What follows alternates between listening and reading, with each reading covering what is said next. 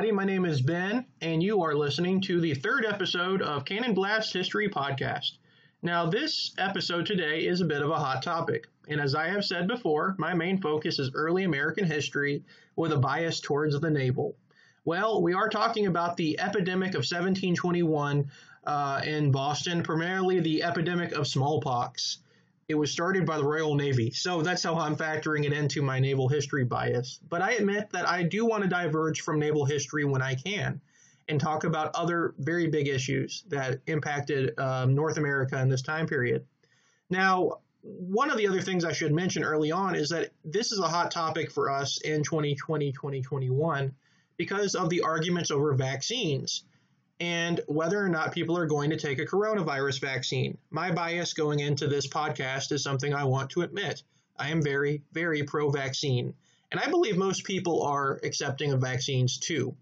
But nonetheless, there is a very spirited debate going on currently. Now, today we're going to talk about an epidemic that should be studied for the time period it's in. 2021 didn't happen yet. There was no coronavirus, but the public health battles over smallpox and the inoculations that were instituted in Boston to prevent it have some shadows of battles we still see in the public health world today. That's why I want people to see if we can't learn some lessons from these public health battles from 1721. Ironically, almost exactly 300 years to our current public health battles. I also am going to have a special short interview on this episode with my father, who is an immunologist, Dr. Frederick Schaefer, and he's going to tell us a little bit about the vaccines that are currently on the market, currently being produced rather, and sort of how that'll help fight the coronavirus. So I think we'll have a lot of discussion today, not only about sickness, public health battles, but also the history of science. So I'm excited. And to begin, we're going to do a short overview of the 1721 outbreak. Now, I'm going to kind of keep it in cliff notes. The reason being, there are a lot of good history podcasts currently happening that I've seen, but also that I've seen blogs on regarding the 1721 epidemic in Boston. My take today will be more based on how did people look back on this epidemic in later parts of the 18th century?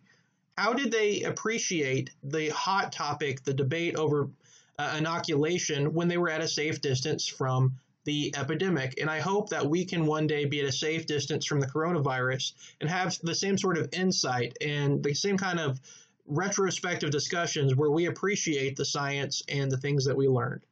Maybe I'm hoping too much, but who knows? Without further ado, let's get started. I also want to preface my following description of the historical overview of the epidemic by acknowledging my sources that I'm basing it on.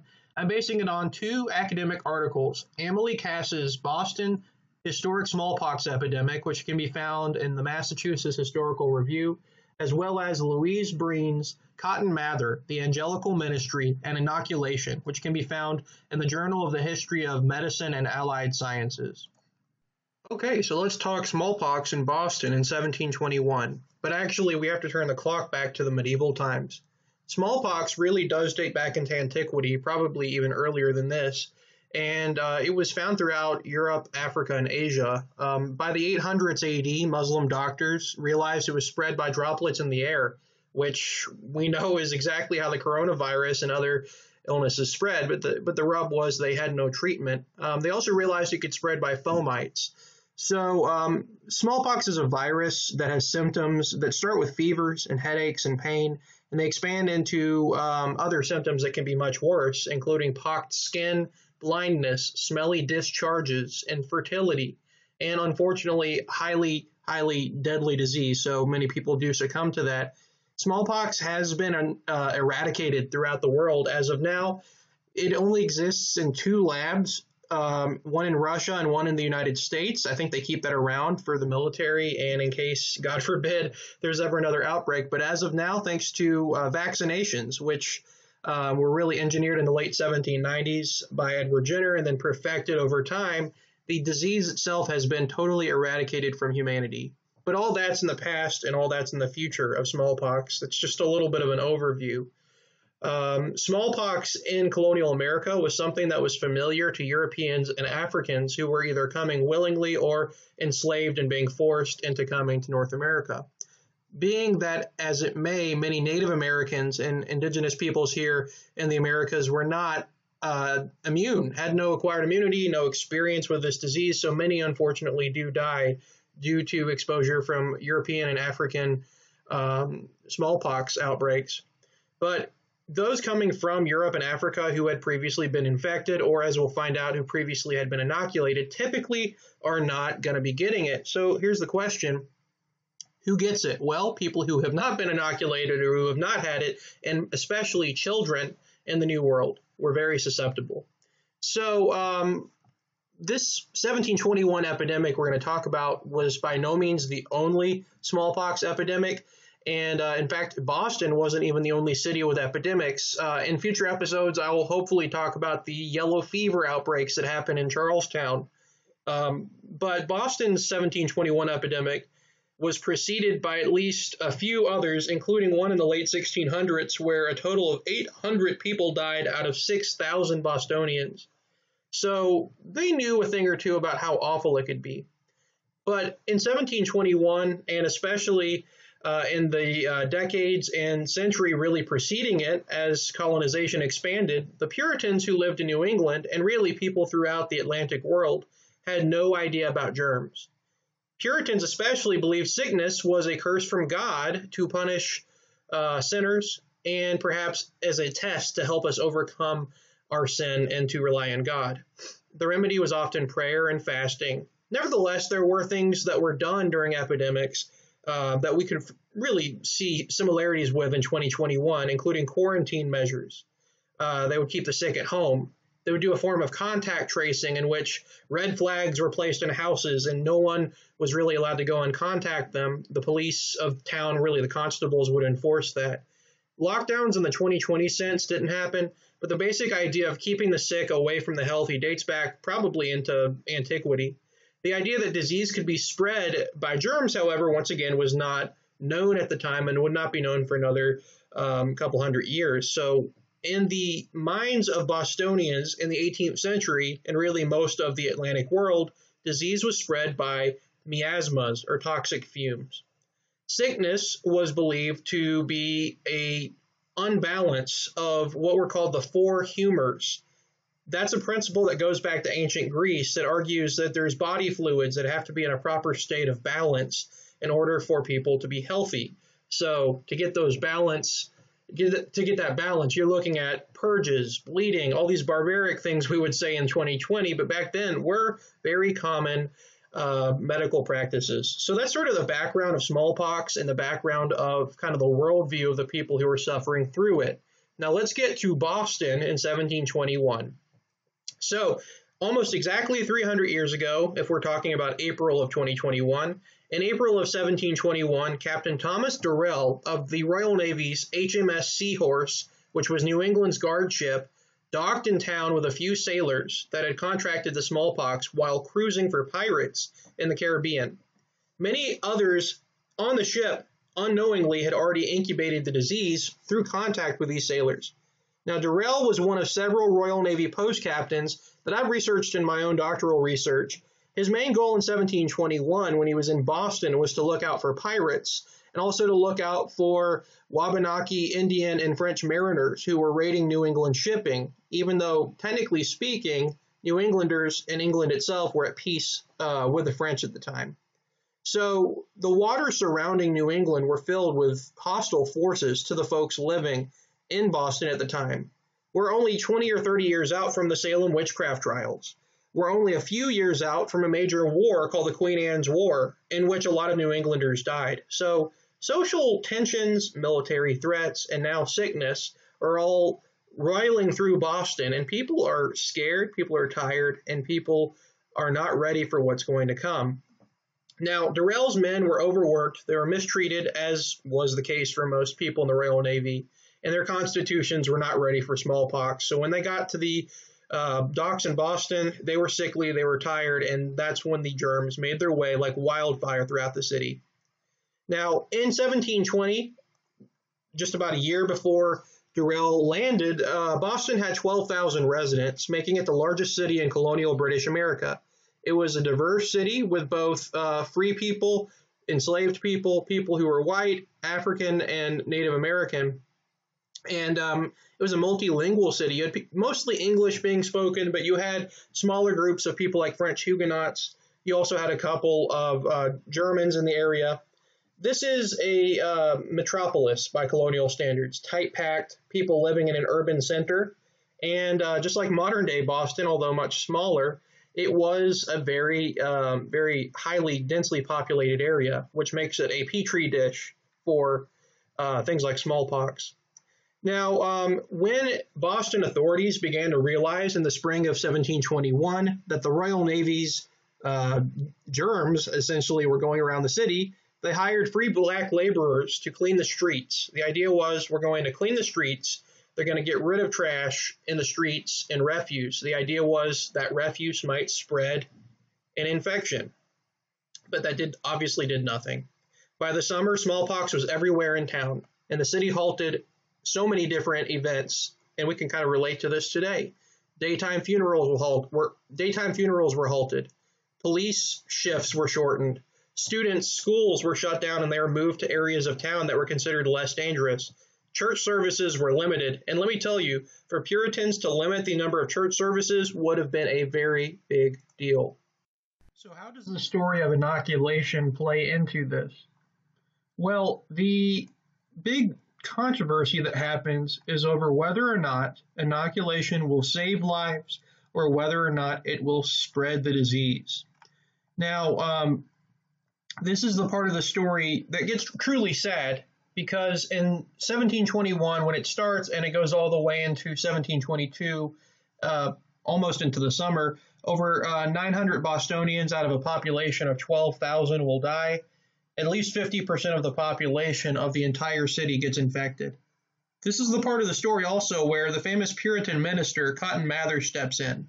Cotton Mather may be known to some of you who are listening as one of the, I hate to say it, but one of the villains of the Salem witchcraft trials, but he's actually involved in a lot of colonial history. He was one of the big movers and shakers in New England for much of the late 17th through mid-18th century. He lived quite a while, and he was not just a minister, but he was an active politician and a writer, and he was everywhere he could be. He loved him some drama. But in terms of this story, he actually turns out, I don't want to use the word hero because that kind of puts a biased spin on it, but he certainly comes out on the side that we would say was correct. He was for inoculation. Now, he didn't come up with the idea himself. In fact, the first experience, the first story he had of inoculation working came from one of the enslaved people in his household, a man by the name of Onesimus, an enslaved African who had been inoculated with his people back in West Africa sometime in the late 17th century. He told Mather about how a little bit of the matter from a infected person was inserted into him via a cut, and he never got smallpox beyond the smaller symptoms that the inoculation would bring about.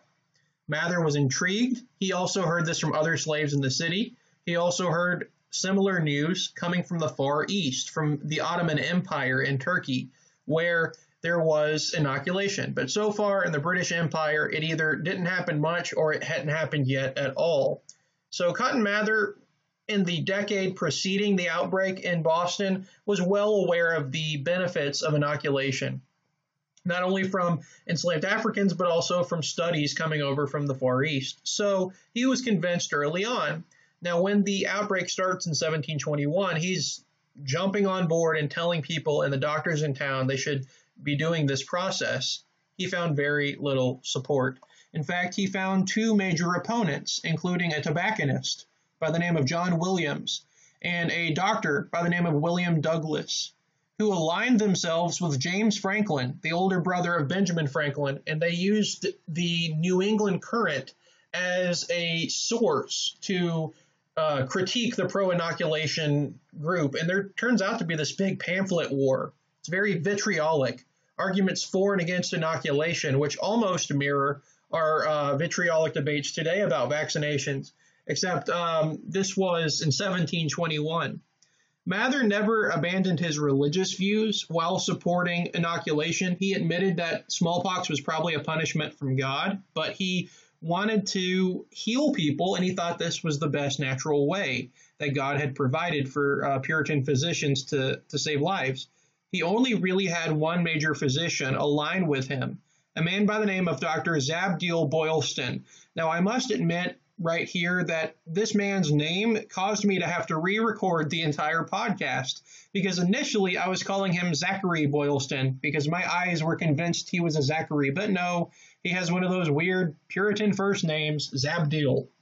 So if any of you want to name your sons Zabdiel, I don't suggest it. I digress. Dr. Zabdiel Boylston, who himself was a survivor of smallpox, took on this idea of inoculating.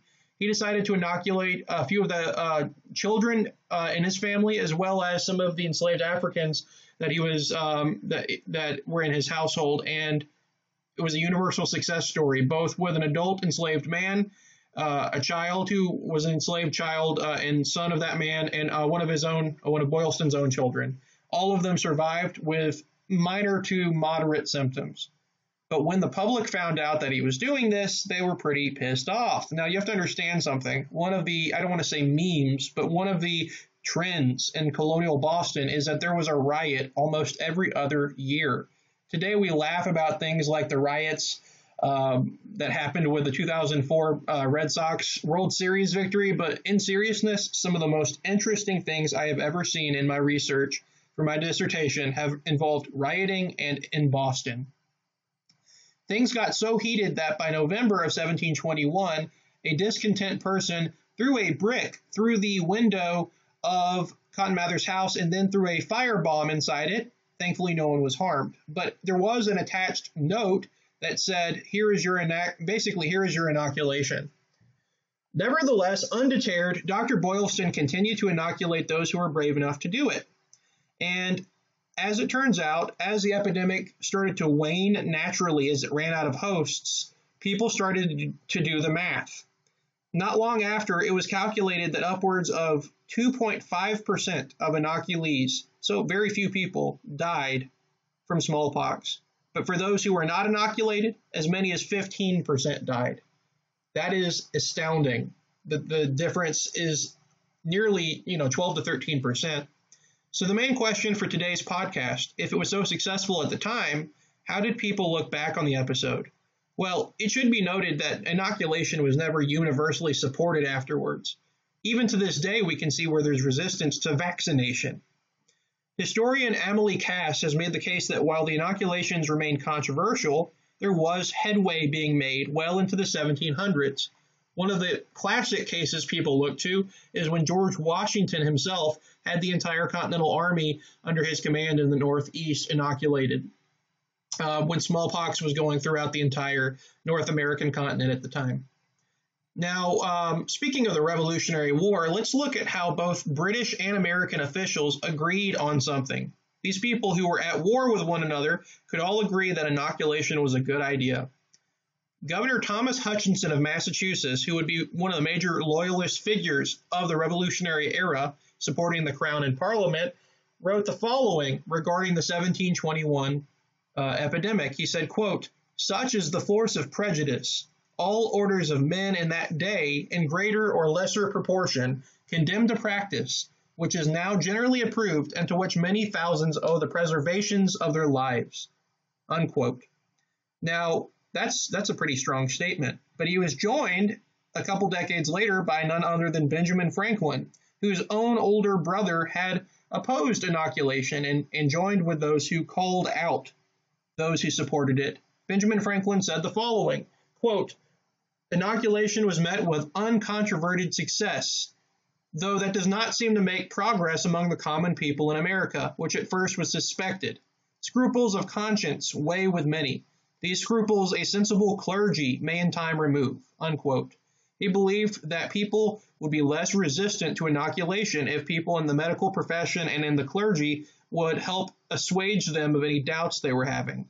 That's certainly a battle people are going to have to fight today when we're talking about vaccinations. Now, finally, I want to end with Thomas Jefferson, who I count as a very distant cousin of mine. way distant. We're talking very distant. So I had, of course, to include him in this podcast.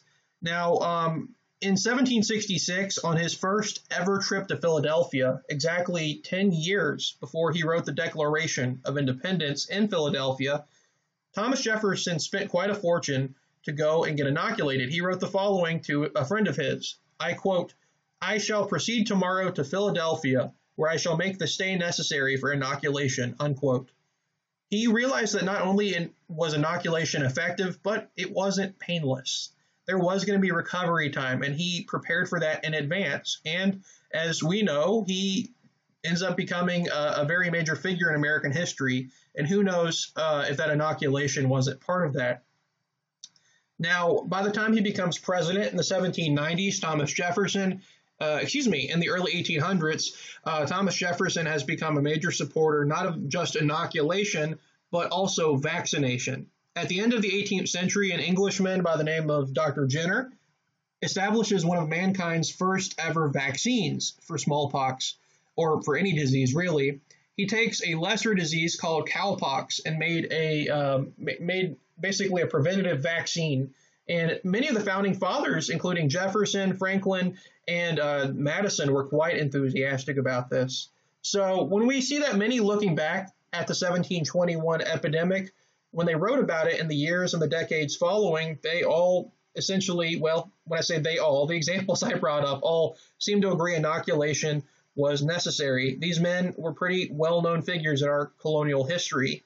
That does not mean that everyone in colonial America was inoculated, nor does it mean that everyone supported it. In fact, this became a hot topic that never stopped, even into the 1970s, when the vaccinations finally got rid of the disease that we know today.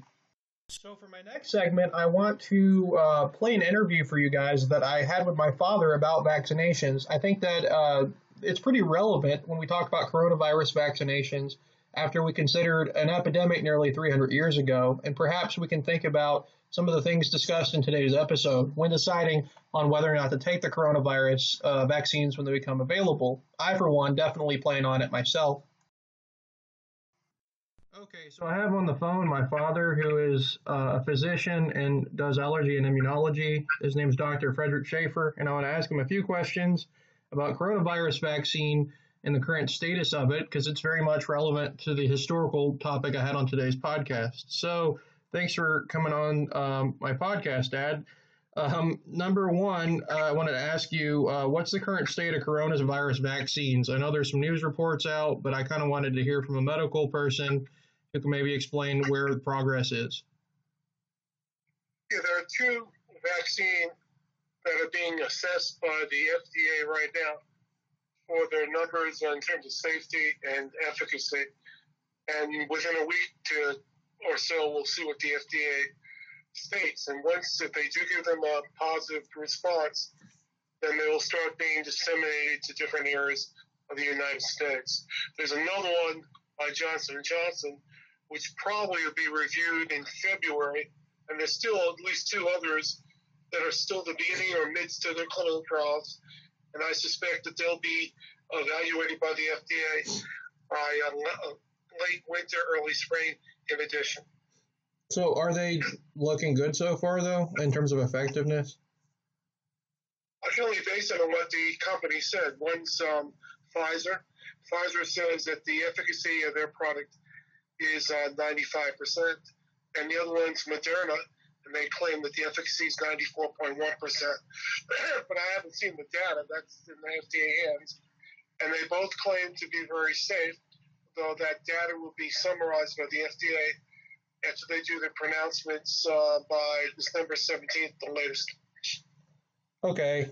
So question two I had is, are these vaccines rushed or unsafe or dangerous for people to get?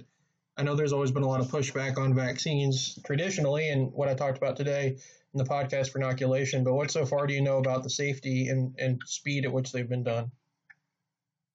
The only thing I know about the safety is what the producers or the manufacturers say, which would be evaluated by the FDA. They claim to be very safe, and they claim there's no deleterious side effects.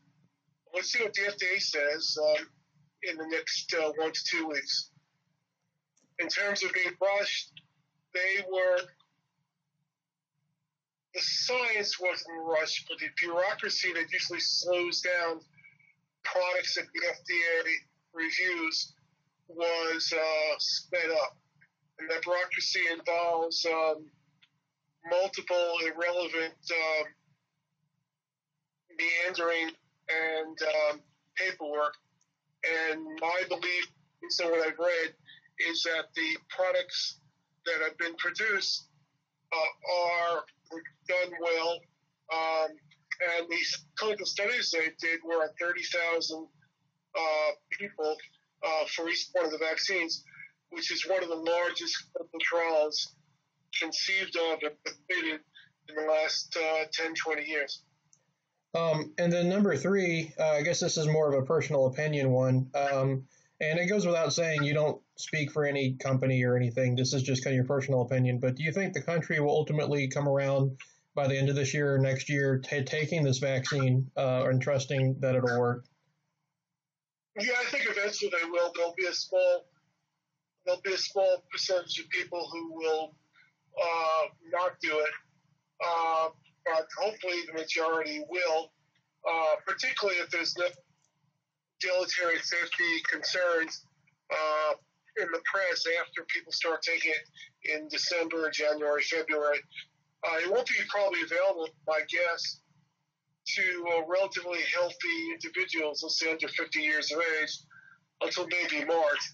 By that time, any safety issues would have been reviewed once it's released to the public to use, and hopefully the majority of people will decide to take it. There's something called herd immunity, which in essence, about 70% of the individuals susceptible to the disease develop immunity, in this case, as imparted by the vaccine. And there's a much smaller chance of further epidemic or pandemic type occurrences happening for this particular virus. Okay. And you actually, so you were kind of going back to smallpox, since that's the topic of today's podcast. You were vaccinated against smallpox as a kid, weren't you? Yeah, it was sort of required to get into school back in the 1950s. And I think my guess is 90% of the population got the vaccine. And nobody grew third arms or fourth legs? I'm sorry, no one what? I was making a joke. I said, and nobody grew third arms? No. I mean, nowadays the vaccines are even safer. Back then, they used to use attenuated viruses, which could cause some problems. But most of probably close to 100% of the vaccines now are innate materials, either molecular in nature or deactivated viruses. So there's no chance that one would acquire the disease itself or any of its significant side effects. I want to thank my father for coming on the show, as well as everyone who has listened to my podcasts so far. Now, I know in these last few episodes, being the episodes of 2020, the audio quality, the editing, etc., may be a little choppy. And for that, I apologize, but I do admit that I am new to podcasting, and I'm generally speaking technologically illiterate. You get that a lot with historians. I will say, however, that I have thoroughly enjoyed doing these podcasts. I plan on continuing it with my friends, my family, and all my listeners. I greatly value feedback. I greatly value ideas for future episodes. You can give that feedback on iTunes. You can also give it on the Facebook page for this podcast, Canon Blast History Podcast. It's the only one by its name. Now, I will also say that I know this is the last episode of 2020, so I want to end with a wish for everyone to have a Merry Christmas, a Happy Hanukkah, or whatever other holidays you may celebrate. I also wish for everyone a good new year, free of the really horrible times we've had in 2020. And may we look back on this epidemic as those people we've discussed today looked back, as people who survived it, looked back on it, and overcame it. I would like to end this podcast on another positive note. by including one of my favorite Christmas carols that dates back to really this time period. It's called Hark the Herald Angels Sing.